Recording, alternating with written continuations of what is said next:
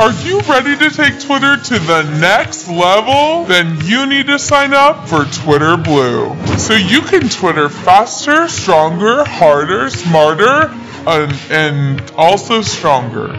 Wow. I can feel the difference. Twitter Blue is a premium subscription with features like bookmark folders, ad-free articles, and undo tweet. Now tweet and undo. It's exercise, but it's also staring at your phone, which is what I like to do.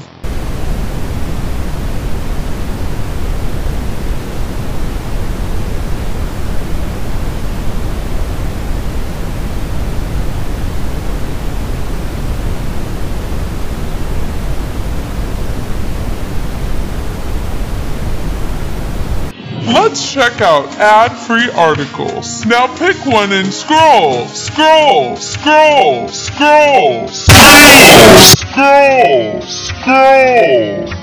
You're doing great. R.I.P. Twitter. More like let's get ripped, Twitter.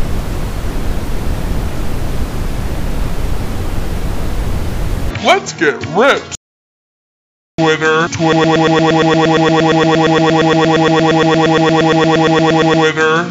Give those sad noodles you call fingers the upgrade they deserve with Twitter Blue. Join your heroes,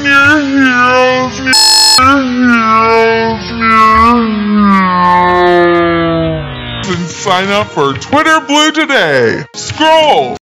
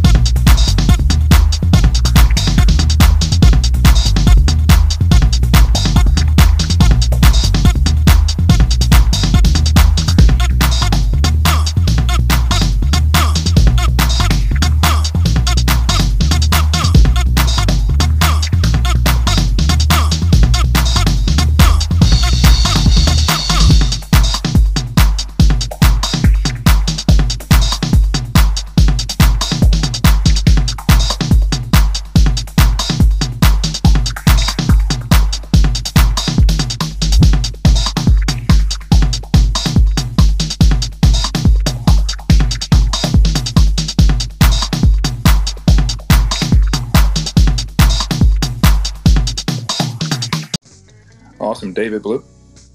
Hello. This is a big moment for me. Sorry, I'm gonna preface it real quick. In that after like 10 years of unrequited feedback and requests, I'm glad to talk to you guys, Twitter employees. So I'm gonna focus on your question. Why did I subscribe? Well, it would be silly of me not to, having spent my entire adult life publicly requesting that you guys implement a subscription service, honestly, for any of the advantages that it has for users. I want to say a big piece of feedback. The Twitter for iOS app has, since I subscribed to Twitter Blue, this is gonna sound really contentious, by the way. I'm gonna sound like a big edgy, but like, I want you to know that I'm in here because I'm invested in Twitter too. The iOS app has not randomly logged me out, not once in the past 7 days that I've been subscribed. So I do appreciate that. I love the investment in lists that you guys are showing. It's like been my pet thing for my whole 12 years of being a Twitter user, and it represents a real investment in giving people the power to curate for themselves. I'm really happy about that. I used to have a reminder that a weekly reminder to check the Trello card in your guys' roadmap for Twitter lists. That's how invested I am with that feature. And I want you to stop me. Let me just one.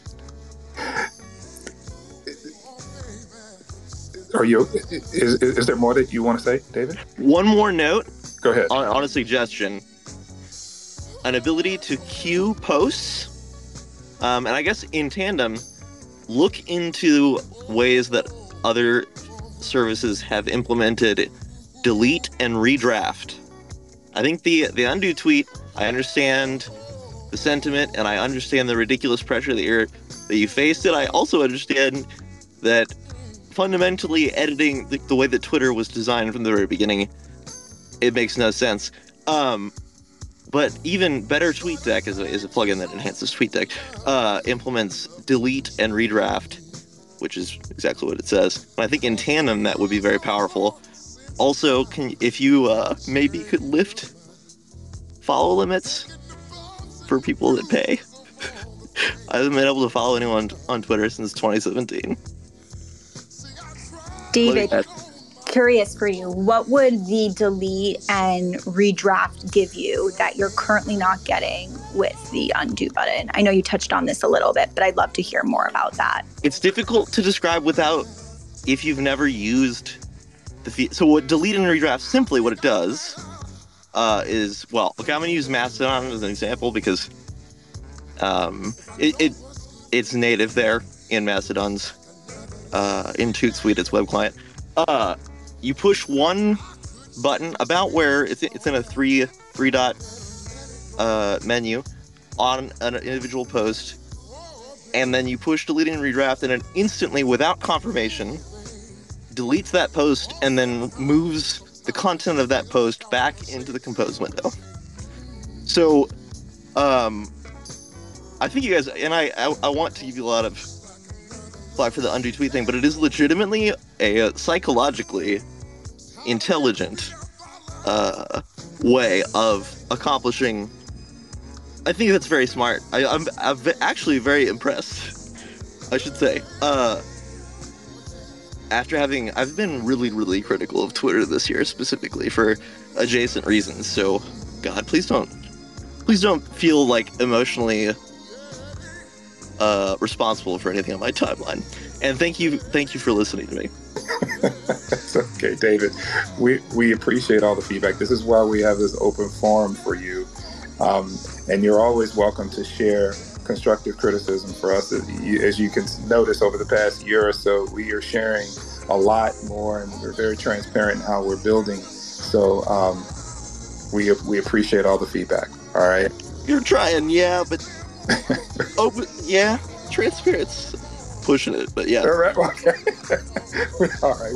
Well, fair enough. Thank you so much for sharing. All right, we've got Doran.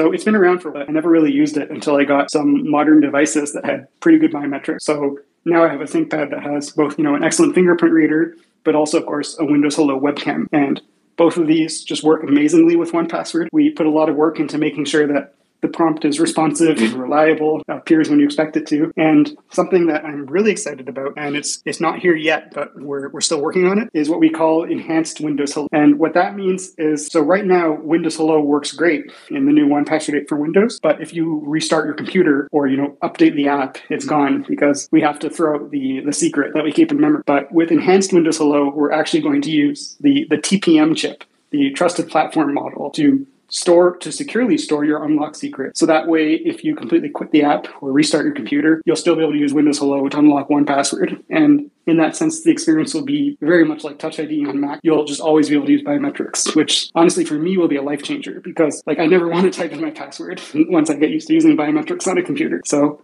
I really can't wait to bring that to Windows. And I also thank Microsoft for doing a good job there of getting people interested in TPMs and making that a requirement of Windows 11, because I know, for some older devices, it's, what's that? Do I have to go buy a new chip? But honestly, it's a great way to have a trusted, secure store on a device, and software like ours can really benefit from it. So really excited to see where that goes and there are ways we can integrate into it. Now, there's honestly a ton of lower level ways in which we integrate with the system. And we can go into them if people have questions.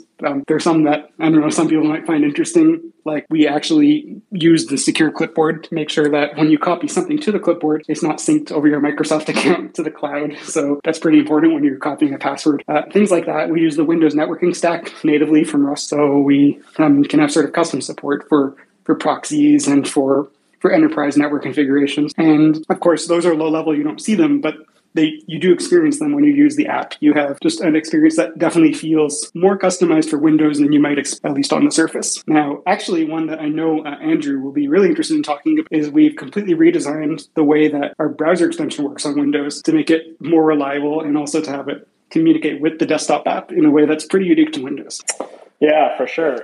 Before I go into that, something you said gave me a flashback to the early days. And I just pinned a tweet because I had to look it up. I actually have bought Windows since somewhere in the 2004, 2005 timeframe. I remember buying an old Microsoft fingerprint reader, hooking that up to my gaming machine. And this was back in the day, houses for LAN parties, and I just thought I was the coolest nerd on the block because I could walk away and come back to my machine, unlock Windows XP with this little USB fingerprint reader. And I don't know how, so funny to think, we all think of Touch ID Mac world as being a really valuable biometric unlock system, but heck, Microsoft's been doing this thing for almost 2 decades now, which is pretty impressive, honestly. Very impressive. I've just been reminded that I forgot an obvious. I can't believe I forgot it, but dark mode, of course, full support for the system dark mode in Windows 10 and Windows 11. It'll switch when your computer switches. The browser extension will also switch at the same time. I've gotten so used to this, I consider it such a must-have that it's hard to believe that 1Password didn't have it. I mean, even Windows a few years ago didn't really have a dark mode, but man, it's just so beautiful. On Windows 11 with the accent color and everything, I'm so glad that my whole computer on Windows just has this aesthetic continuity to it that previously I'd honestly associated only with Apple, and now it's great to really feel comfortable on my PC in 1Password and every other app. Yeah, for sure. I think when dark mode first started, it was kind of a gimmick, right? It was make your app. Nowadays, I pretty much don't apps that don't support dark mode when I'm laying in bed at a laptop when I should use it or something like that. You know what I mean? If we've hit the tip, any app or dark mode just doesn't even feel like a modern app. So it is really awesome to see that. And to be honest, I think we kind of nailed a perfect version of dark mode too. You see a lot of apps that are too dark, too light. 1Password is in a really good place there. So I'm very happy with that as well. But you did mention browsers. I think we've talked about it a lot. We talked about our browser extension on our last Twitter space, which we can dig up a YouTube link. Maybe Nick can dig that up and figure out how to put it into a tweet somehow. But essentially bringing across 1Password 8 is a big turning point for a lot of what we're doing with the browser extension. So what was formerly known as 1Password X, default experience for 1Password, is sharing more code. A lot of the code that we wrote for this Windows app, Linux app, we actually compile that web from Rust directly and use that within the browser. And that is starting to get that same consistent experience for things like how we compute your time-based one-time password or how we generate a web app run completely in your web browser. As part of this project, probably one of the largest, and we've been working on this for almost nearly as long as we've been working on the Windows app, was getting an experience that, allows our new modern browser extension to talk direct the app and kind of share lock state and share some state/feature sets. So if you click edit 1Password your Edge browser, that will actually 1Password desktop app if you haven't installed. What's almost just as cool, if you don't have the app installed yet, you can run your entire, you can have an entire 1Password browser. And this is going to help us a lot of, unfortunately, people outside of what I think about, but it's going to help us make 1Password use, right? So when you go sign up for 1Password, oftentimes really all you need is to start using it in the browser, saving your first set of logins, filling your first set of logins. And then eventually you're going to realize, holy cow, I want my whole digital life in, right? Like, why don't I put more in? And this will be news to most people on the call, but I actually recently got married while I was on vacation, and I'm feeling this more than ever, right? I'm feeling the need to put, we need to have a consolidation of all these important documents. We have a kid on the way. We need to put these documents. And so essentially, you may be able to use just the browser extension, but you're going to shortly become, and one of the things we're going to help you become, is a better 1Password user for your entire digital life. And it starts at the browser. It ends really in the desktop app, web app, and sharing items with your family and your teams and those kind of things. I can't believe I just found out you got married on our Twitter space. Yeah, I think so. Well, muzzle toes. Yeah, thank you. Wow, that's amazing. It is official. We have 2 buyers pending all of the legal docs going through on name changes and such. Wow. Wow, that's a mic thing. So anyway, I know. Just by the way, congratulations, Byard. That's good job, man. That's awesome. Didn't really, we don't, can't distract from a upcoming launch. Silly person, post-launch. But I think this is a great point. I do want to a good 15-minute segment for people to come up and ask questions. Oftentimes that spark long-winded answers and more conversation. Typically we keep this to about an hour. So we have about 10 minutes. I don't know if you have anything to add, Rue, or should we just start talking about the future of 1Password and where we're going? No, let's dive into that. I got nothing else. So I think Mitch talked a lot about Windows Hello, a little bit about how he's using Windows as to further his developer productivity. But what other kind of hints can we allude to, Mitch, about what, it's always been kind of that kind of, once we get 1Password 8 out, we can start doing X. What is that X? What can we share? What can we talk about? So, look, we didn't even get through everything that's in 1Password 8. Just talking about the stuff that's Windows specific can easily take a couple hours. And there's so much more that I think if you open up 1Password 8 and play with it, you'll see kind of where we're going in the future. So a big one that I'm very curious to see how people find it is when you go to create a new item in 1Password 8, you actually get sort of a guided catalog to helping you get data into 1Password. We give you recommendation. You can search. We automatically pre-fill whatever we can. We know, for instance, when you type NE, we'll say, do you want to create a Netflix login? And you just press enter and it's pre-filled with the title, the URL tag. We'll even tell you, do you want to maybe share this with your family? And we'll help you do that. And that's kind of a little taste of sort of our vision for what 1Password should be, because we say it should be so much more than a database, so much more than just an address book. It should actually help you really protect your digital life in a proactive way. And there are little hints of that all over the app. You'll notice when you edit items, we'll start giving you much more frequent suggestions. So when you start typing your username, we'll say, do you want to use the username that you've used 100 times before? Because why wouldn't you, right?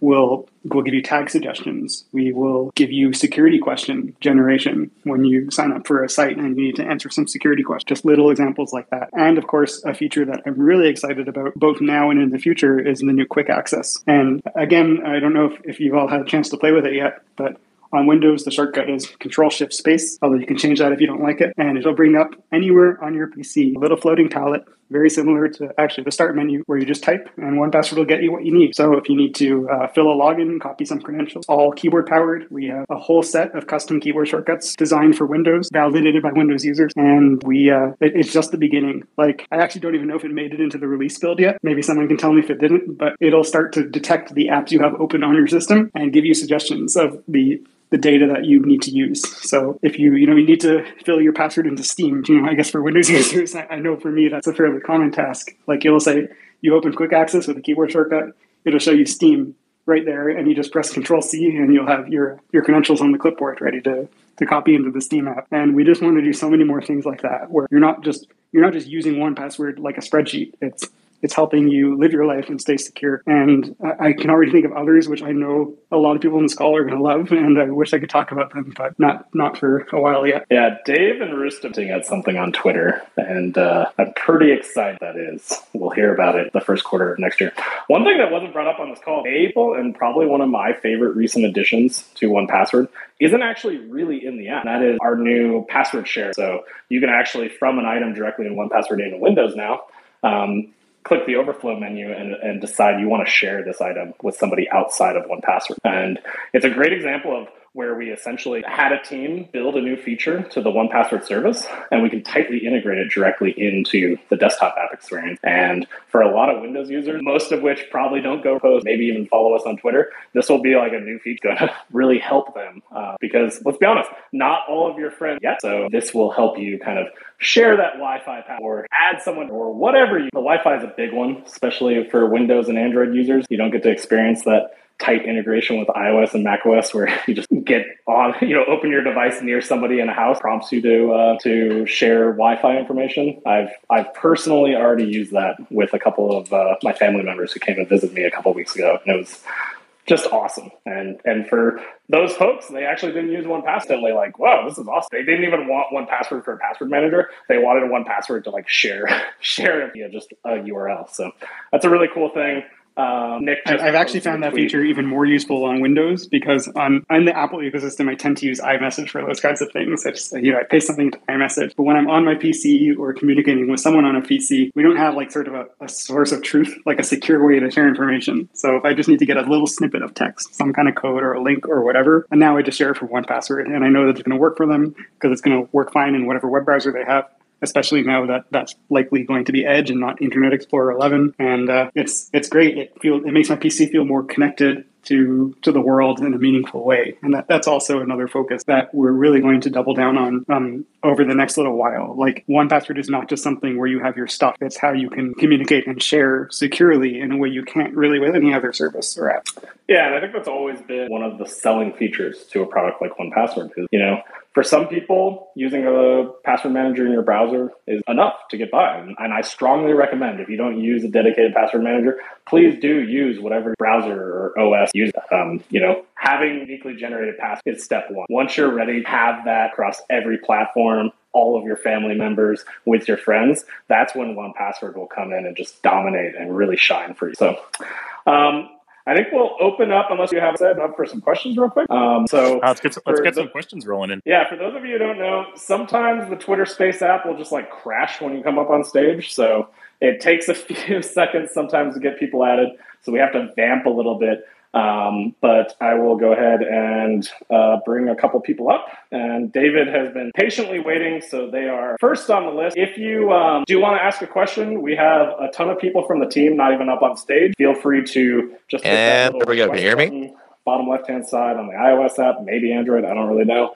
And you can come up on stage and ask us really anything. Can you hear me okay? Yeah. Hey, there's so much that I wish I could ask these guys, because 1Password has been a profound part of my computing life in a way. So I live in mid-Missouri, and I'm a 27-year-old person who lives and works on computers, who doesn't make software. And I've been using 1Password, I think, since I was 14. I think that's the year. You guys built this industry. Your impact on my life is incredible. I know, I'm sorry, this is like this inevitable preface, but like what I'm about to ask you is going to sound out of left field, and maybe even contentious, but it's legitimately in your interest. Do you guys, has anyone on your team ever spent any time using NPass for because if not, I would advise that you have somebody take a week and just use NPass on iOS and Windows. And also, like, actually related to 1Password, I've never actually verbalized this word, so you guys can laugh at me if you'd like. the CLI, the command line interface. I was wondering if there are any consideration going to Windows 11. I couldn't find anybody talking about it. So, those are some good questions. So before we go into the CLI, I would love to. What do you love about specifically think we should check out? Because I'm curious. That would be like, okay. One more thing about my personal history. The most significant thing that I can think of, like the actual original thing, is I remember using 1Password for non-password related things before I heard anyone else doing that. Okay. 1Password, I was a 1Password user probably for at least, I don't know, 10 straight years. Not quite. Until like 2018. And sorry. I have a real problem with like condensing stuff. It's NPass is a little bit more intelligent, specifically when okay, I should note I only tried 1Password 8 for like 2 seconds before I hopped in here.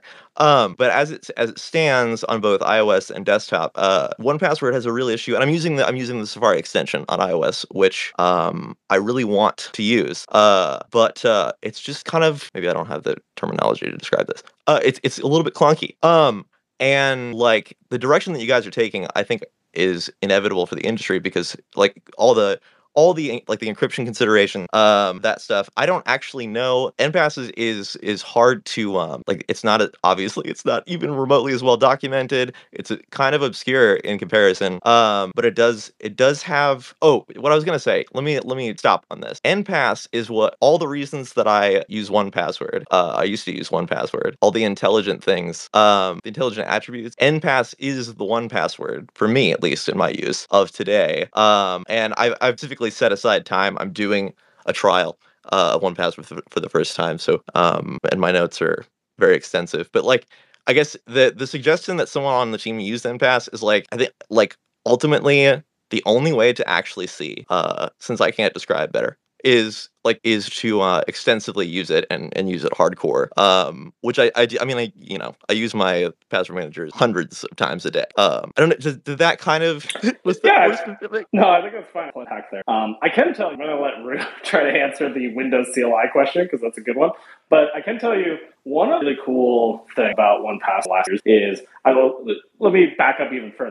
About 4.5 years ago, company, and there was only about 50 of us, and. Yeah.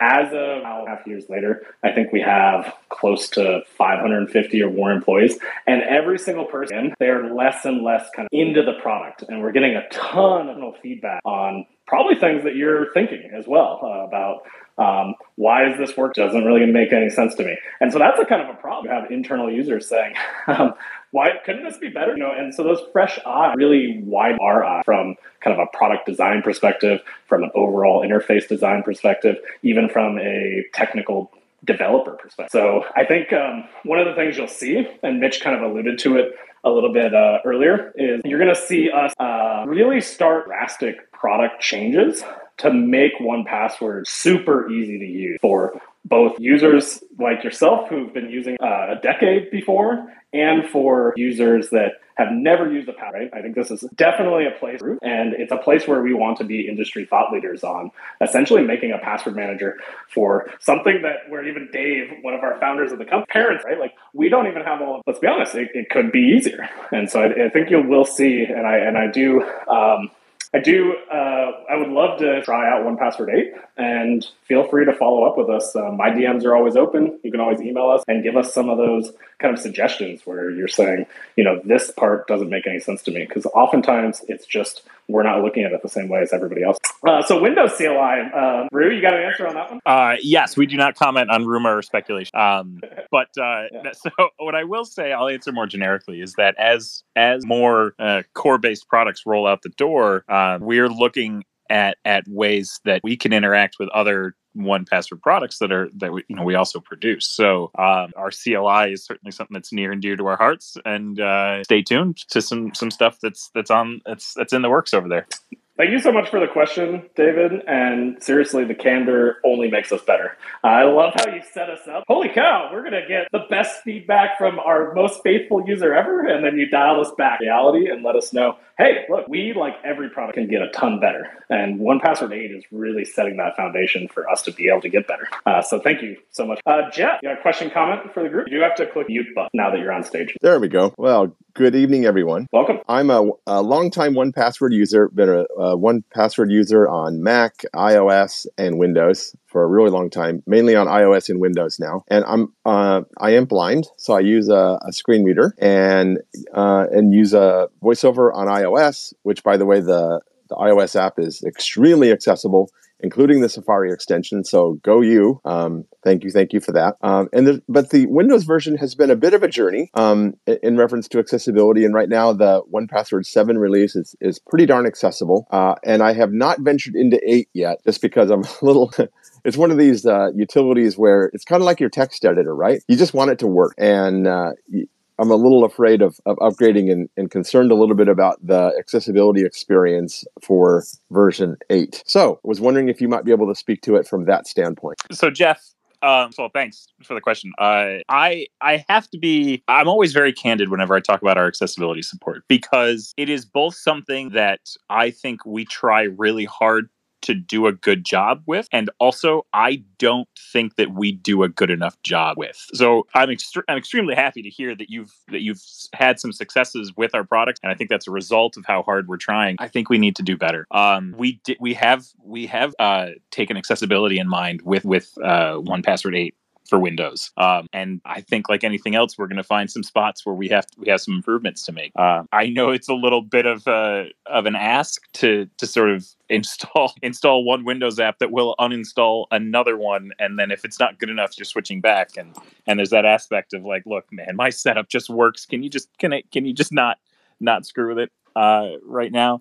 But it's one of those things where feedback from folks like yourself is so incredibly important to help us get it right, that I would love for you to give it a shot and see what you think.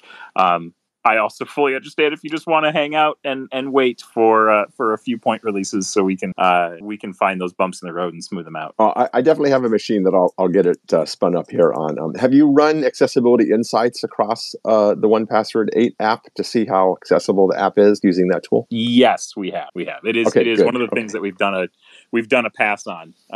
But like I said, it's just I'm always wary of it, because I just feel like, especially as someone who is not a sightless user myself, like I don't want to speak to it because I don't use it that way every day, and so because I'm not dog fooding it, I'm always anxious that like we've totally missed the mark. I don't think that we have, but also I'm nervous that we have. Okay. And one other question. I feel this is really, really important, and I know support at 1password.com is a good email address to use, but to ensure that things are looked at from this endpoint, is that still the right place to send support requests to? In other words, if I'm going to engage on this, I just want to make sure it's getting to the right people, and that the feedback is heard, and that if you want me to play a role in it, I'm all in, game on. But I just want to make sure that I'm getting to the right people and making a difference, because I don't want to devote a lot of time to it to help make a win-win if that's not going to. In other words, I just want to make sure I'm getting to the right path. Is that a fair statement? Yes, of course, that's a fair statement. I just DM'd you my personal email address, so you can just get in touch with me directly, and I'll make sure that it lands in the right place. Awesome. I was just gonna say, I guarantee your question has already sparked a to-do item to go revisit some of the things that we added in close to the final month for us to go look at. We do have folks internally that rely partially, if not, but not fully, on some of the accessibility features, and so we'll definitely take another deep dive. But I am as someone worked on the iOS, very happy you've had a pretty good experience there. Yeah. Well, listen, thanks guys. I don't want to take more of your time, but keep up the great work. It's a great app, and I've got all of my family using it. And vaults everywhere, 1Password all the way. So thanks, everybody. Thanks, Jeff. That's awesome. That's awesome. Thank you so much. All right. Anyone else from the room that would like to come up, ask some hard question, easy question? I'll take a softball. I think Rue would take a softball at this point. If you have any questions, comments, or concerns about 1Password, we are very open. And the reason why we run these spaces to interface with our community. It's really, some of it is you're getting a blog post, fucking amazing blog post that Dave wrote. You're getting to hear kind of our side of things, but also that is something that has never changed at 1Password since the day I started using it over a decade and a half ago. The 5 years that I've we at all levels listen to user feedback.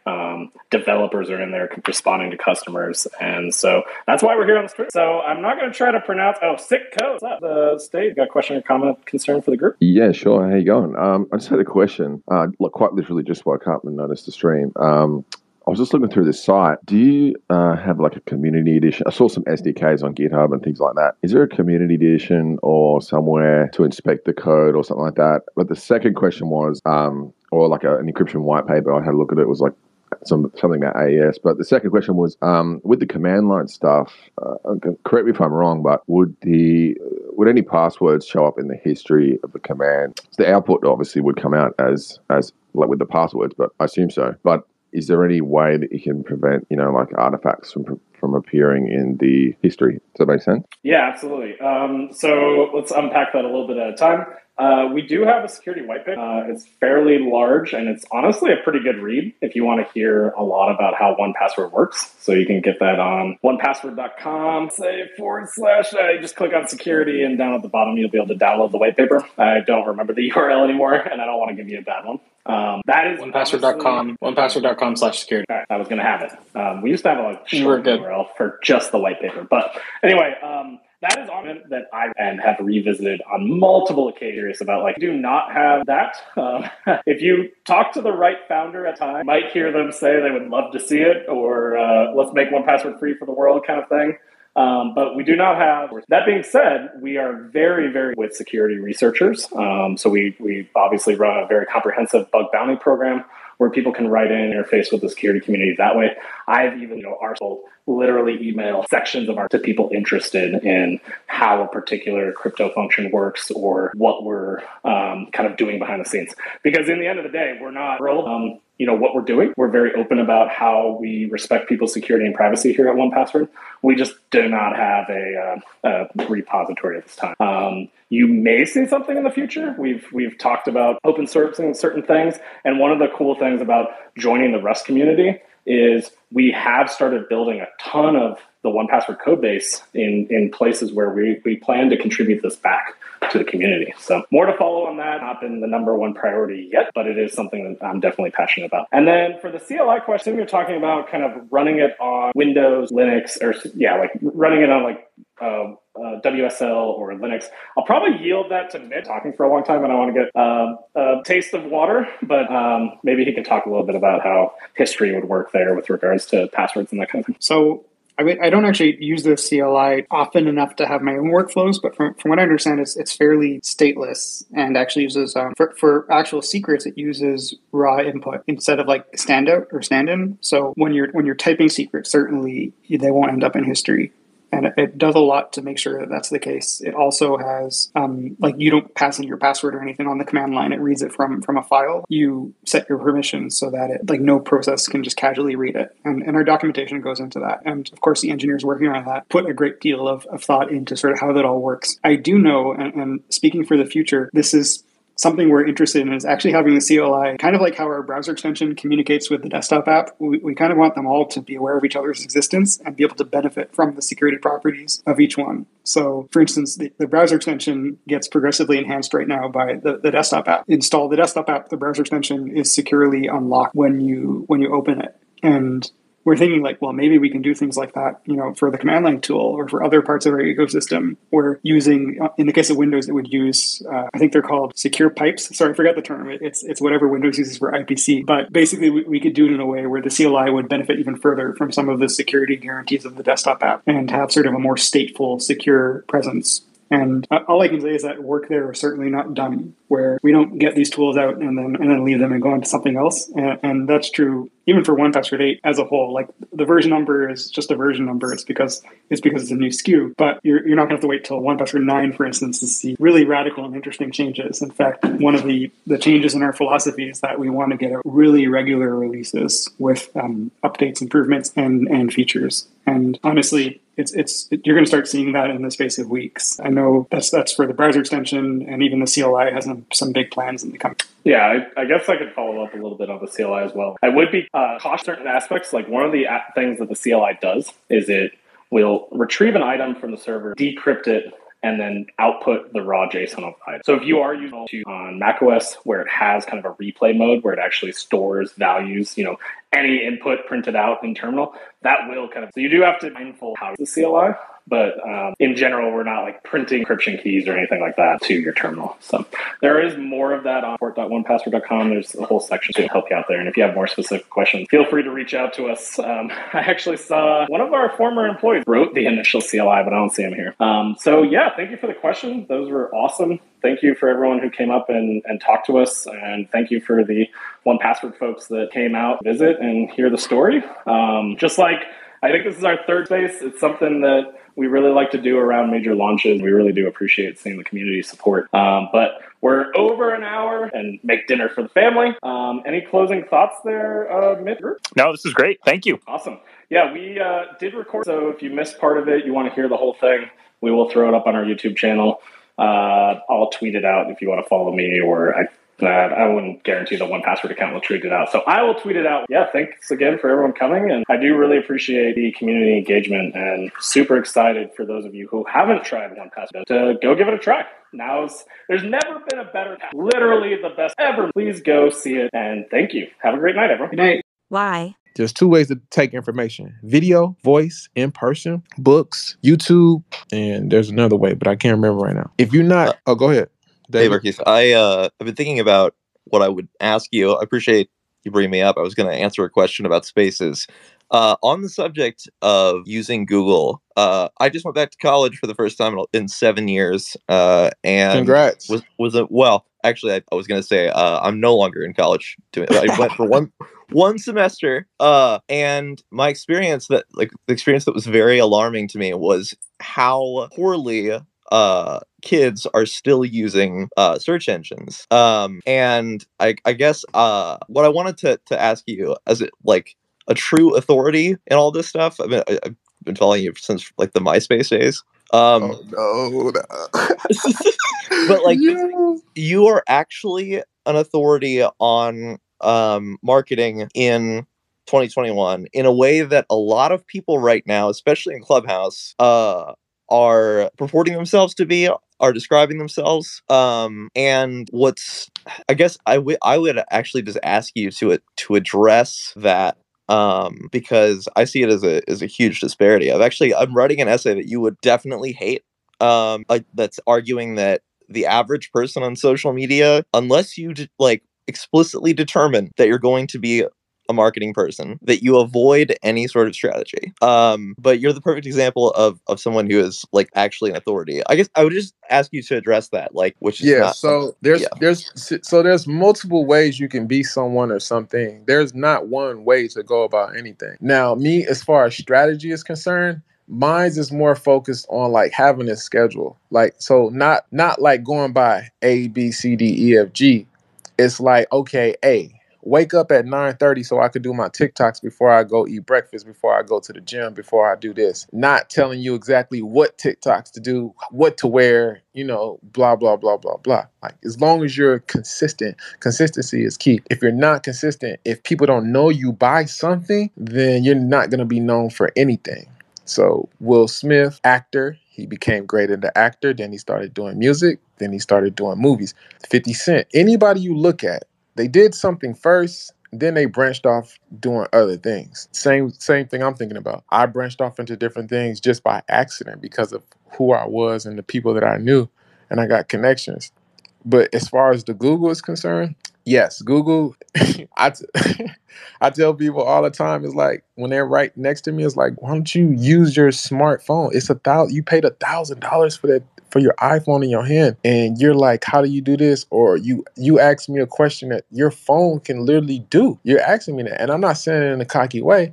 I'm just saying the thing in your hand can literally, you probably could have got the answer faster from that phone than you would have asking me, which would have saved you time, and time is money, and time is power, and power equals currency, current currency. You guys know all that, Mama Jamma or whatever. So people don't know how to use Google. People don't know how to use the internet. And I used to be one of those people. one thing clicked in my head one day is I talk to myself in my head. Y'all don't talk about me, don't call me crazy, but I think it's a must that you must talk to yourself in your head. And it's not actually words coming out of your mouth. You're literally talking to yourself in your brain. I don't know if other people do that. You can actually hear a voice and everything, but I'm not really saying anything. And I was on the internet, and I literally went to 4 websites every single day. I went to 4 websites. I don't know what era of time this was in, but let's just say I went to Google, because that was my default setting browser. Then from Google, I would type in whatever was MySpace or Facebook. I would log into Facebook, and then I would get on my next social media platform, and then I would get on my email. And I did that every day. And I was like, one thing it just popped up in my head. I was like, why the fuck? Isn't this the worldwide? I literally said this to myself. Isn't this the World Wide Web? What else is out there? Get out of your comfort zone. Just go on Google. Just look up shit. Just type up shit. Click on links. Like all type of shit. Yeah, my grandma's computer got bugs and fucking all type of shit. And sometimes she kicked me off, and people have to come over and fix the computer. But that's how I found the dark web. That's how I found Black Hat. That's how I found hackers from Ukraine and Russia. And that's how I found out that, Instagram and Twitter, they're manipulating their own social media platforms. That's when I started finding out about panels, and I started finding out about followers and fake followers, and, likes and growing your page, merges, and fucking all type of shit. Like, it's the real internet. It literally, it's untouchable. The things you can get on the internet, from a kidney to a hitman to buying an Instagram page, buying a Twitter page, promo to Bitcoin and purchasing things, like, it's literally, you can do what you want. Like, it's literally like the Matrix, literally. I'm not even gonna lie. But you do have to get dirty. And what I mean by that is, you do have to get on these websites, use an IP address. All right, protect your identity. You do have to get on these websites. You might pay for something that might be a scam. You might create a login or a password, and these people might be, grabbing your information, but they still might be giving you access. But in exchange, they're getting your information, whatever. You have to do deals with people that they want the money first, and you don't know these people, and you don't never seen their face, never heard their voice, but they offering you something that you want, and you got to give them the money first and pray to God that you receive what you're asking for. Like, you just got to take those risks. If you don't take those risks, then you'll never reap the benefits or get into a status that you really want to get to. It's the same way in the music industry or any real estate business or anything. You have to do something for somebody for you to get something in exchange. And that's what they call like the Illuminati, or that's what you see people, oh, you are part of this group or a part of that group. It's like, to grow, you have to, because there's people that are already in those spots. You either got to take that spot, you have to fill that spot, or you're going to continue to be under a certain level, because there are gatekeepers. If you guys ever heard of a gatekeeper is a person that's in a certain industry that holds that spot, holds that position, and the overseer of everything that happens in that industry. Either you're with us, you build with us, you connect with us, we know about you, or we're just not going to let you just, become successful out of nowhere. You know what I'm saying? It's like the government knocking and tapping at your door like, hey, like, what are you doing over here building Facebook? Like, what is all this information you got? Like, can you control that? Like, come holler at us. Like, come to our course. We want to ask you some questions, sir. Thank you. So, yeah, David, hope that answered your question a little bit, but I would like to see that research paper though. Whenever you get finished with it. Actually, I was on the topic of gatekeeping. I did do research a little bit. I really wanted to write the book about Facebook. I'm glad that someone else did, because I burnt out for sure. And write an academic paper is what I wanted to do, but a lot of the reason why people don't know how to use these things better, like Google, like using quotation marks, okay, to search an exact phrase on Google.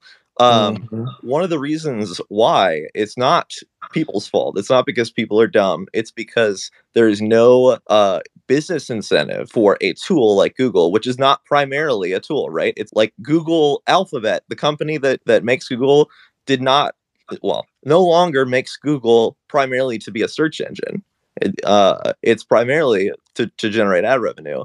A search engine is the way to get you in. But what I was saying is there's no business incentive for them to teach you how to use these tools. That's why Facebook differentiates from like a lot of other software, in that it is not designed to be as usable as possible. It's not designed to help users accomplish specific tasks. It's actually designed to lead you around on a leash. But the answer is like I always wondered why people weren't more comfortable using search engines, and I think I I think I'm just curious, and so I have poked around on the web. One thing, like your advice to just go around on the web. One thing that I've found, use a password manager. Anyone that is listening, for God's sakes, use a password manager and use unique passwords, use long passwords. That's I would definitely like if I had one thing to advocate for, it's password manager. But yeah, thanks for engaging with me. This is like a weird once in a lifetime opportunity. Thanks Twitter Spaces, I guess. Yeah, it's cool, man. It's definitely cool. I have to work it better, or they have to work this better for my account at least, because I guess I follow so many people, so they have to send out, I guess, 4.6 million. I guess. Oh, I'm sure you broke something. It's also notable that Twitter is the most negligent software company the most negligent company I have ever encountered. And yeah, but like good news, they're actually really they're focusing on the platform for people like you who are what I would describe as professional social media users as opposed to regular users. But that's what I originally wanted to say is like there are people for whom like using social media has nothing to do about growth and they just want to casually use it. And that's the original group of people who use social back in, the aughts, the original people on Twitter were just screwing around. And I don't think that there's like I'm not saying that it's good or bad. I just think we need to start differentiating between people who like want to do marketing stuff, want to explicitly move in that direction, and people who just want to bumble around. Because I feel like the two are getting confused, and it's wasting a lot of time right now. Yeah, it's definitely feeling like that. Twitter is moving towards that space, and you got to remember something that I learned: Twitter is still a private company, so that means they control everything. So it's still, like Twitter. I mean, I don't want to, get into like deep things, but Twitter still has XXX content, on here. Instagram boots people off. Snapchat boots people off. Twitter, you can post whatever you want as long as you're not, that T word. You're pretty much good on Twitter. So I like it for that too. It gives you real freedom to speak, even though they did kick off Donald Trump. What's his name? I haven't seen him so much. Farrakhan. Is Farrakhan on Twitter, guys? Anybody can put like the thumbs down emoji or the sad emoji and let me know that he's on or he's not on here. I don't know, but I know that he got kicked off as well off most social media platforms, and we're getting to a point like that anyway, to where there's going to be a lot of control for the social media spaces. So hopefully it gets better over time, but who knows, man. Let me see if I can remove send. I'm trying to, if you guys want to come up and talk, I'm adding people. What's going on, my case? What's popping? And I just want to say thanks, for opening up this space, for spreading your knowledge, because, knowledge is power, and, I just wanted to say thank you for that. Oh yeah, for sure. I'm just trying to, because I've seen and done so much recently. I'm just trying to like share as much as possible. I don't want nobody to be stuck or tied down to anything, because I literally came from South Central LA. You feel me? Like I came from 71st and Budlong, South Central LA, between Hoovers, A-Tray gangsters, and Crips, in a real bad neighborhood. That's where I come from. I lived in Compton. I lived in Inglewood. So I'm just trying to share everything. I'm trying to share it all. That's another huge difference between you and basically everyone else I've ever seen talk about crypto. Like you are the only person I would actually listen to about crypto, or social media strategy for that matter. What were you saying, relevancy?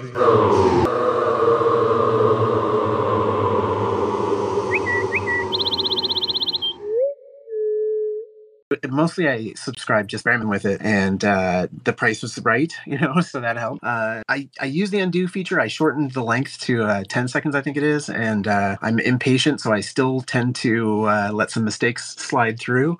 But what I wanted to share, the cosmetic changes to the avatar and the button are really fun. I don't know why, but I keep changing the colors of everything. What I really wanted to share, though, was like a lot of people who probably are adopting Twitter Blue, I subscribed with my personal account and I work as a marketing manager in the pharma marketing space. And it wasn't until this week, like after the rollout to the US and the new features coming in, I mentioned to my boss, we were on a call, and I said, I think subscribe at least one of our work accounts to this because of the top articles feature. It's a great way to do some social listening on what clients are tweeting and talking about, what stories matter to them, and even, get a bit of a glimpse into what some of the competitors might be talking about as well. So we subscribed also on, one of the other accounts that's sitting here on my phone. So that was a pretty cool thing to do. Thanks. Glendon, how's that going so far as you have added one of your work accounts? Can you talk a little bit about that? Yeah, I did send some feedback to, I can't recall if it's just to the Twitter Blue account or to who it was. One of the drawbacks of having Twitter Blue when you have multiple accounts on your phone, I've got 2 work accounts, a group blog I'm part of outside of work, and then my personal account. One of the drawbacks to Twitter Blue is in the or at least a feature that it needs is in the colors, in being able to set up what you want it to look like, right? Because you can have all that control over like making your links. My links are all purple right. The thing is, even if you only have it on one account, it will change the links to say purple on all of the accounts on your phone, even though you don't have access to the rest of the features on your phone. So I'm a very visual person. I work with visuals all day. And, it would be really nice to be able to pick and choose which account has what color so that I know I'm tweeting from the correct account and not accidentally putting personal stuff on work, which hasn't happened, but, it happens to everybody once in a while. So that would be great. Having it on multiple accounts, I think for me personally, again, I like the experimentation. I like seeing what's coming in labs. I messed around a lot with the buttons on the bottom the first couple of days, and then realized that was another drawback. Is if I customize my personal buttons along the bottom, when I go back to use the work account from my phone, everything's in the wrong spot, and my muscle memory is going to be all messed up. So there's definitely some little, I think, UI things that it would be nice to see down the road. Thank you, Glenda. That's awesome. Any follow up, Isabel or Smitha, on Glendon? Glendon, stay a speaker if you can. We might call you back up. No problem. Okay, let's see. Bunsen and Beaker. I don't know your real name. If you don't want me to know your real name, that's okay. But what's your name so I can? It's Jason. My name's Jason. Bunsen and Beaker. Jason. The dogs are way more famous than I am. Gotcha. Okay, Jason, you're next, and then David Blue is after. Oh, can I go now? I'm sorry, I didn't need to step. Yeah, absolutely. Okay. No, you're first. Go ahead. Yeah, we have Twitter Blue. We're up in Canada. I'm really happy with Twitter Blue. The features we use the most is definitely the bookmarks. We run Spaces, and we're a science communication account. So keeping track of all of the cool tweets and like important stuff about Spaces, and our previous advertisements for Spaces. That's just streamlined everything for us. It saved me scrolling through thousands of things and just kind of going bananas there. Also in the labs, being able to post from desktop long videos. We tried that a couple times with long drone shots of the dogs just frolicking about on our farm, and that was a hit. And it was kind of cool because people like the longer video. So that's all I had to say. We really like it. We're excited to see extra stuff that might come to Twitter Blue. I can't think of anything off the top of my head that we would like more, but we're excited for anything else. Thanks so much, Jason. One quick follow-up for you. I know that we're limited to desktop right now on longer video. Would it be better if it was on mobile as well, or you're better for you on desktop? Some yes, some no. The drone has to be uploaded to our desktop first before we put it to mobile. But I do most of the editing of the dogs on mobile, and that would be amazing if we could just straight up yeet a 10-minute long video of the dogs right to YouTube. That would be great. People would love whatever content we put out there. People want more of it. So that would be amazing. Thank you. Awesome. Thank you. And just to follow up there about the longer video, has that helped you in post more videos and engage in that format more with the feature? It's been a novelty for us, a 10-minute video, editing 10 minutes of drone shots would be an hour of work. So it's just straight up extra content, unedited footage. And we had a pretty good response to it. So if it was on mobile where I do most of the editing and montages, that would be, that would be really, really cool, to be honest with you. You'd get like we would definitely help promote that too, because that's a big deal for creators. Awesome. That's great to hear. Thank you for that feedback. Awesome. David Blue. Hello. This is a big moment for me. Sorry, I'm gonna preface it real quick in that after like 10 years of unrequited feedback and requests, I'm glad to talk to you guys, Twitter employees. So I'm gonna focus on your question. Why did I subscribe? Well, it would be silly of me not to, having spent my entire adult life publicly requesting that you guys implement a subscription service. Honestly, for any of the advantages that it has for users. I want to say a big piece of feedback. The Twitter for iOS app has, since I subscribed to Twitter Blue. This is gonna sound really contentious, by the way. I'm gonna sound like a big edgy, but like I want you to know that I'm in here because I'm invested in Twitter too. The iOS app has not randomly logged me out, not once in the past 7 days that I've been subscribed, so I do appreciate that. I love the investment in lists that you guys are showing. It's like been my pet thing for my whole 12 years of being a Twitter user, and it represents a real investment in giving people the power to curate for themselves. I'm really happy about that. I used to have a reminder that a weekly reminder to check the Trello card in your guys' roadmap for Twitter lists. That's how invested I am with that feature. And I want you to stop me. Let me just give you one. Are you? Is there more that you want to say, David? One more note. Go ahead. On a suggestion, an ability to queue posts, and I guess in tandem, look into ways that other services have implemented delete and redraft. I think the undo tweet, I understand the sentiment and I understand the ridiculous pressure that you faced it. I also understand that fundamentally editing the way that Twitter was designed from the very beginning, it makes no sense. But even better, TweetDeck is a plugin that enhances TweetDeck, implements delete and redraft, which is exactly what it says. And I think in tandem that would be very powerful. Also, if you maybe could lift follow limits for people that pay. I haven't been able to follow anyone on Twitter since 2017. David, curious for you, what would the delete and redraft give you that you're currently not getting with the undo button? I know you touched on this a little bit, but I'd love to hear more about that. It's difficult to describe if you've never used the feature. So what delete and redraft, simply what it does is, well, okay, I'm going to use Mastodon as an example because it's native there in Mastodon's in Tootsuite, its web client.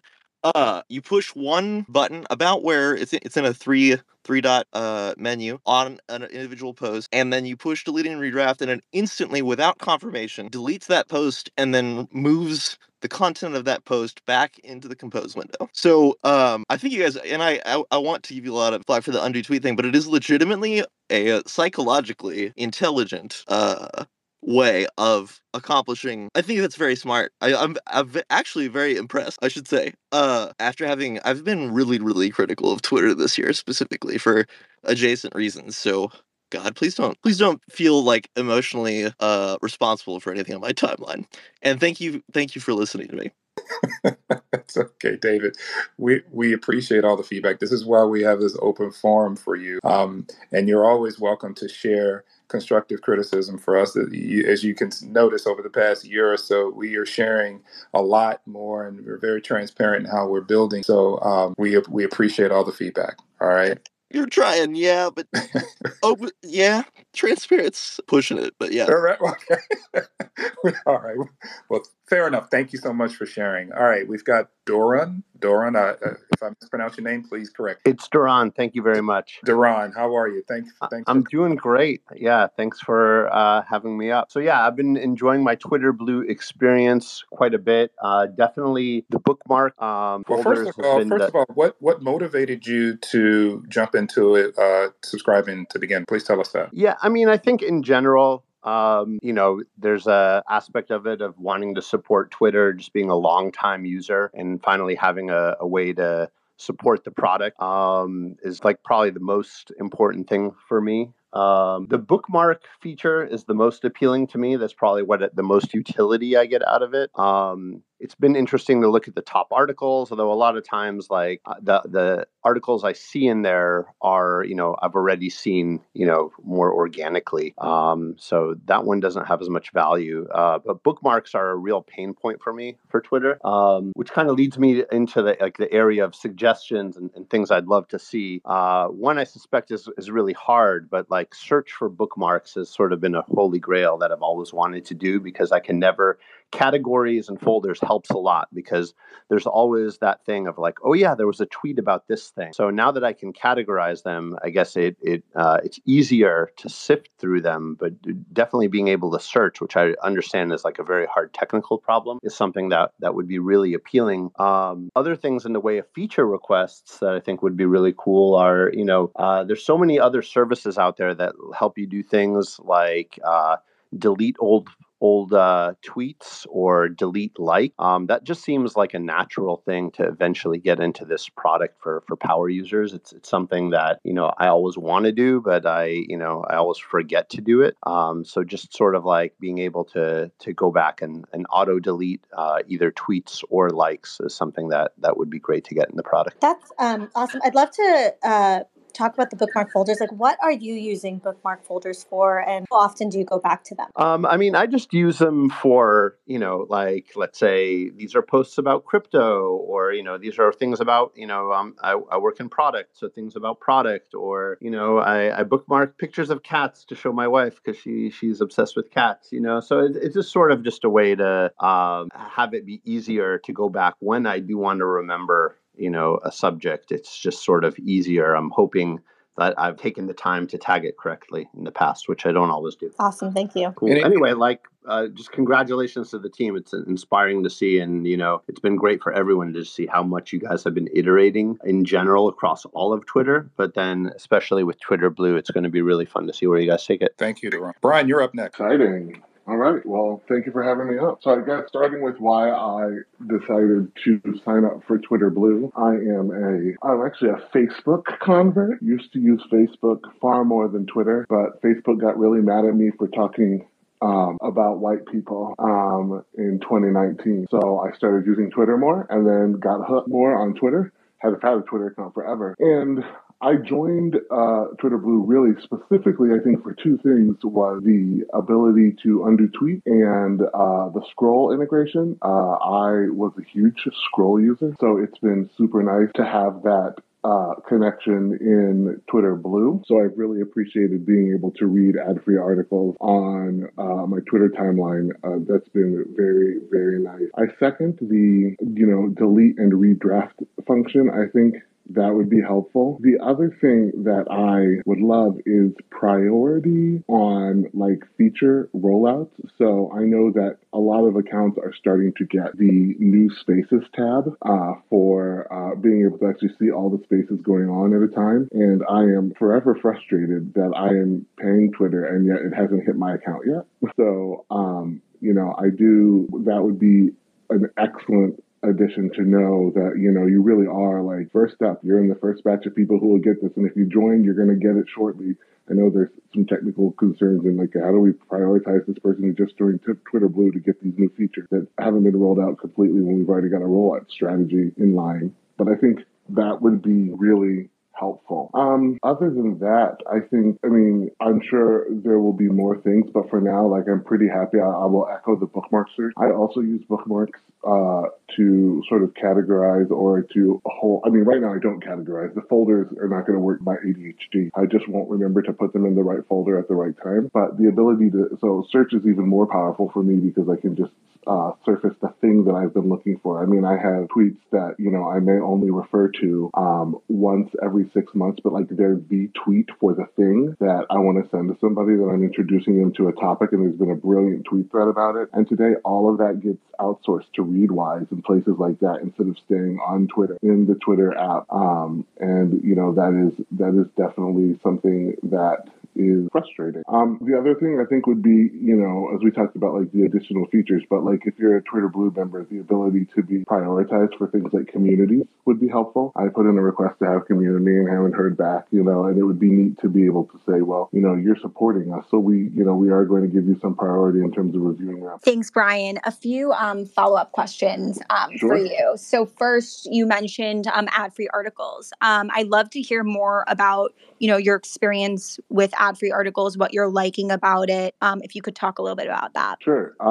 In general, I don't hate ads, but I hate the way that they screw up my ability to view something and read it clearly and to engage with it without having to, oftentimes not even be able to read all of the content because there's something blocking it. So, and I also like the concept that I am supporting the creators, the folks who have written those articles. So that's been really powerful in terms of knowing that like people are still getting money even if I don't have to see their ads, because it's like the best of both worlds for me. I haven't really tried the top articles much. It's mostly just that being able to, Vox is a site I read very often, and Vox and The Verge, and just being able to not see their ads, but still know that they're being supported is really powerful. Yeah, that's awesome. The supporting journalism aspect of it is amazing. Have you checked out the impact chart? Not yet. I know that it's there. I was actually just looking over there today before something came up, but I will check it out. I think that will be really cool to see. Yeah, check it out. And if you have any feedback or any suggestions,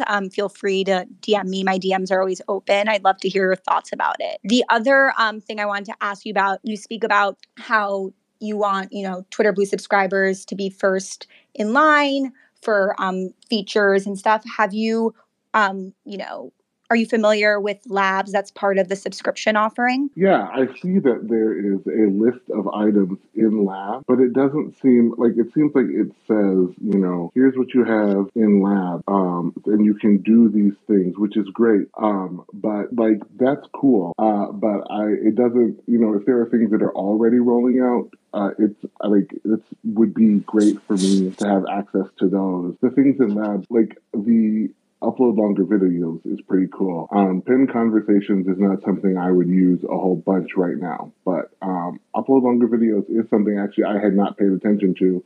One of the things that I think Labs would actually be helpful is and this is what Google did to some degree with Gmail, but like the power of feeling like you get to opt into a lab is really neat. To be like, I choose this and I get it because I am a Twitter Blue subscriber, instead of like, these are these things that I have. Is it something I want? The ability to choose the thing that you want, even if, for example, it's actually all enabled behind the scenes or whatever, is something I think that would help folks, feel that Labs brought them more value, because like the things that I want specifically like aren't available in Labs and what. Awesome. That makes a lot of sense. And yeah, and Selena, you can jump into, but with Labs, we're giving you access to features before they launch, or they may not fully launch, but we're asking for feedback and kind of hearing about people's experiences with features that we're testing. Got it.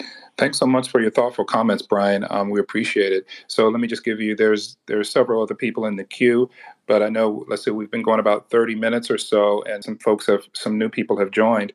We're talking to Twitter Blue subscribers and getting feedback in this space today. So if you join in a little late, that's who we're inviting up to the mic. So if you are not a Twitter Blue subscriber, just hang tight and listen and learn. Those of you who are requesting the mic, please be Twitter Blue subscribers. We really appreciate that. Okay, the next up is, the order is Crystal is next. Then we've got, Scott, because I know it looks like you had some problems coming up. Crystal, Scott, and then the Tweet 001, you're next, and then Noel. Hey guys, thanks for having me up. I kind of joined late into the conversation, but I get the gist of it.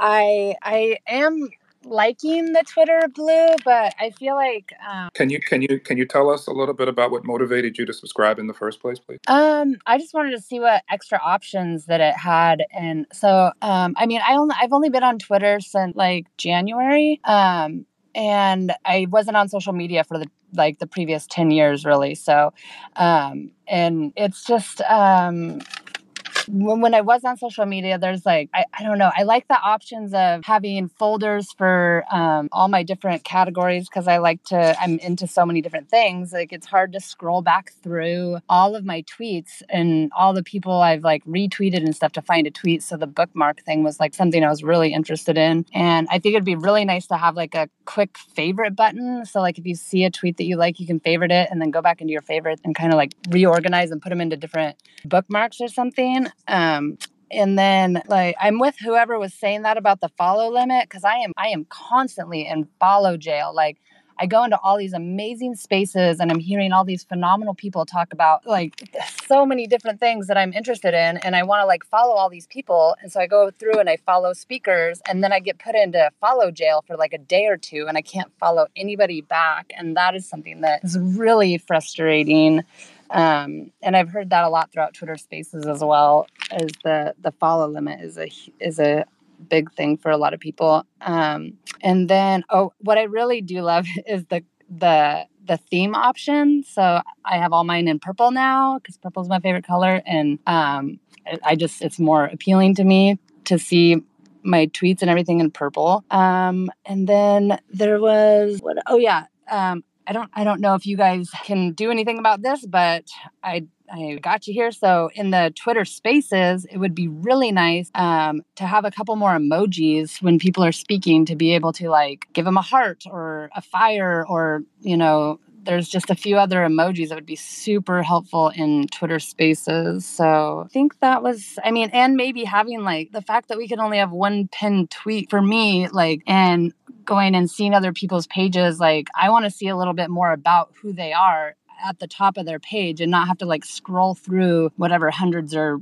thousands of tweets to see more about this specific person. And, myself included, I'd like to put a little bit more information at the top of my Twitter page. So when people come in there, they can see a little bit more information about me and I can see more information about other people. Crystal, question for you. I love how you're using the theming and I love your choice of purple. I had that. And then I switched. What other personalization or customization would you like to have?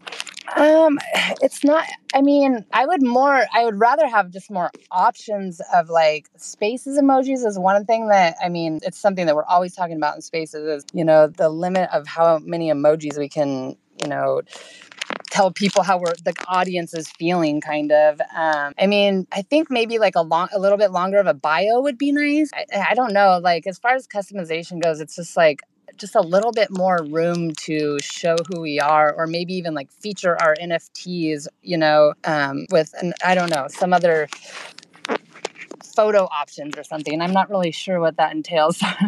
I wasn't actually ready for this. I just kind of like got out of the gym and I saw this, so I didn't really have all my thoughts gathered yet. That's okay. We appreciate your spontaneity. Isabel, did you have other follow-up? Oh, sorry, my voice, my audio thing got weird. I was just about to say That's the okay. same thing. Can you hear me? Yeah, Awesome. yeah, we got you. Awesome. Okay, are there any more follow-ups, Crystal? Do you have anything else to share? Yeah, there was one last thing that I just thought of is like, so I pretty much follow everybody back that follows me until they give me a reason not to follow them. And, but also like trying to find people in your followers is really a challenge too. Like I have to scroll all the way like through. I have 5,000 followers or something. So trying to find people all the way back to the bottom is like so, and like it's so time consuming and so hard to like. If there was a way to be able to search your followers or like see who's following or who unfollowed you or anything like that, like just a little bit more structure with how to find your followers or share your followers or something like that. All right. Well, thank you for all of that valuable feedback, Crystal. We really appreciate it. Here's the order next. So we've got Scott, and we've got Scott, and then we've got the tweet 001.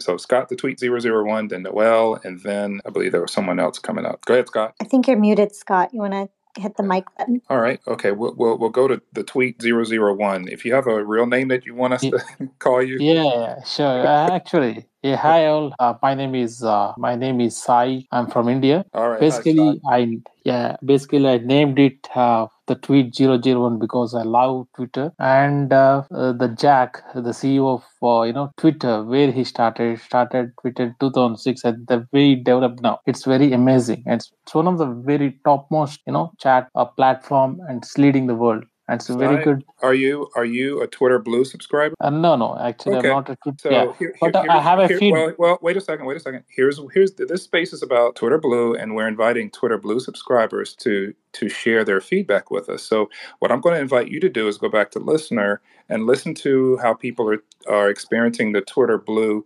their Twitter Blue subscription, and then maybe when you have it available for you, then you can share your feedback after you get it. Okay. So remember, if you're a Twitter Blue subscriber, this is who we're getting feedback from now. All right. Looks like Scott is back. I think his audio problems are better. So Scott, you can come back up, and then we've got Adam next. I'm sorry, Noel, and then Adam. All right, Scott, go ahead. Oh, hey.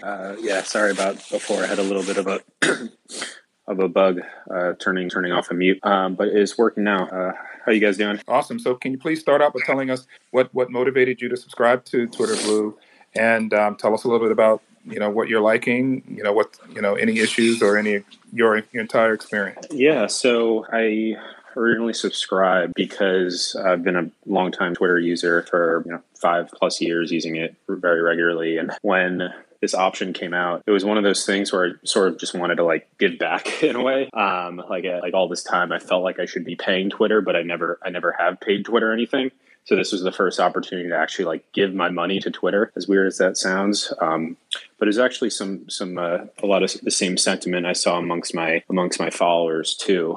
We've gotten a lot of value out of Twitter, so it's how can we start paying them a little bit? And the features it's been interesting because the features that I was originally excited for, which was bookmarks, I haven't been using much. I have the same sentiment as the gentleman Brian from earlier, which is I'm bookmarking a lot of things and I'm going quick. So for me, it takes a little bit too much time to think, okay, what folder should this go into? So I end up just putting it in or not putting it in a specific folder. I haven't been using that, but I have been using the thread feature, the threader. That's been really nice. I like, if I'm reading a long thread, I like just being able to kind of breeze through and not see all the other stuff.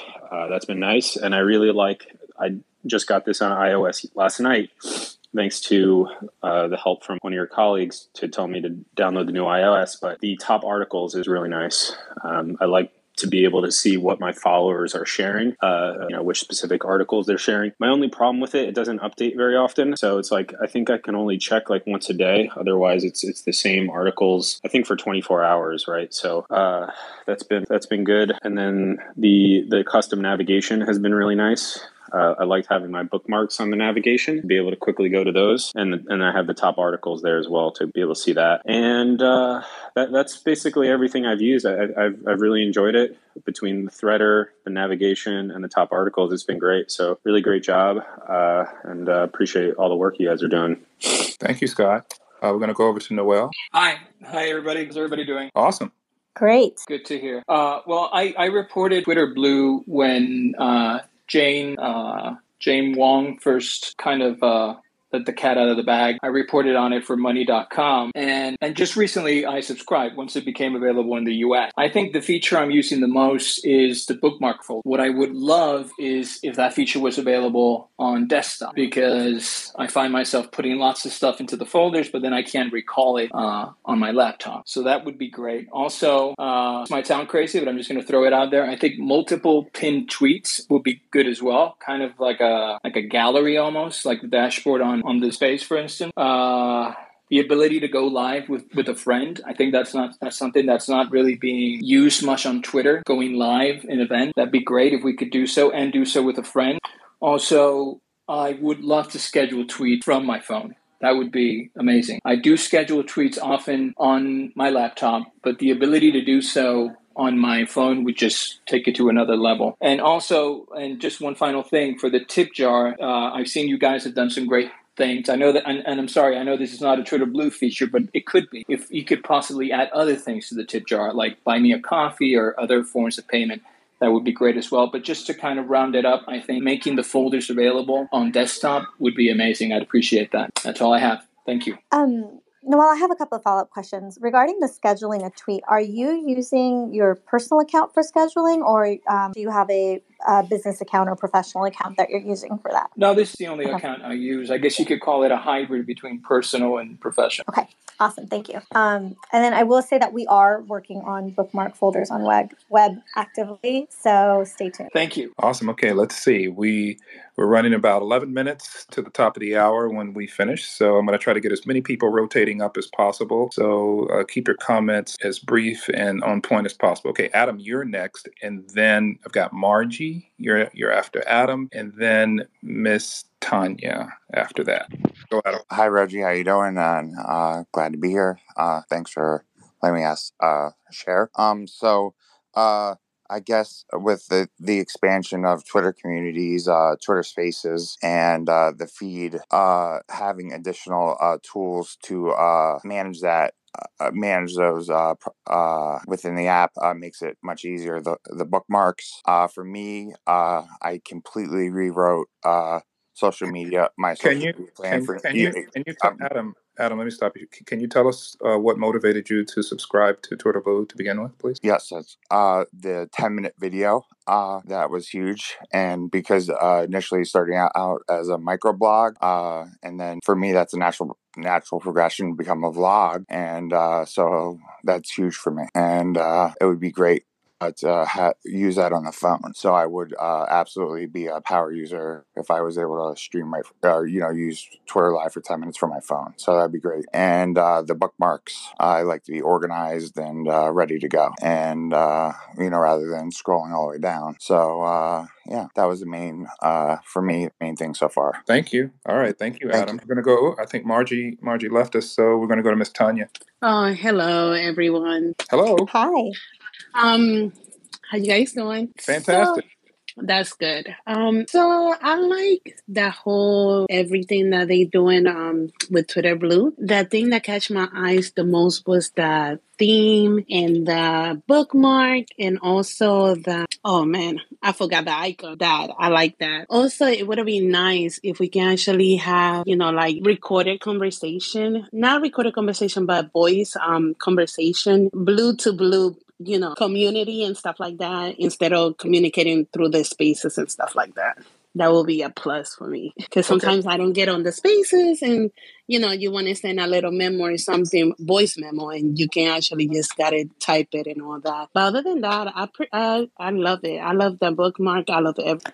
Thank you. It's awesome. That's great feedback. Thank you, Tanya. All right, Margie, you're up next. Hi, Reggie. I'm sorry about earlier. My whole space went black, and I could still hear you talking, but I had to force close the app to get it to restart. After you close down the space and they ask you how your experience went, hit the frowny face, and then I think you can share a little bit about what problems you have, just so that our engineers can get this feedback. Okay. Okay. I really like Twitter Blue. I'm gonna be really, really short. The only thing I really want is I love the bookmark folders. I want to rearrange them, because I was doing all my photos, then I thought I didn't do this in alphabetical order. So just trying to find the ones I want, in order, so when I go back to them, it'll be easier. But that's it. That's all I want to say. Thank you, Marge. Okay, so Roberta, you're next, and then True Crypto News, you're next. Roberta Linton. Okay, if you're having some audio challenges, no worries. We still have about 7 more minutes. We'll try to come back to you. Okay, so True Crypto News. If you have a name that you'd like for us to call you by, it's okay if you don't, but just trying to identify you in some way. Please share. Hello, you got to unmute in order to share. Okay, no worries. We're going to move on. We'll try. Hello, can you hear me? All right. Oh, hi, how are you? I'm doing just fine. Can you share with us a little bit about your experience with Twitter Blue so far? Hello, I live in Northern Ireland.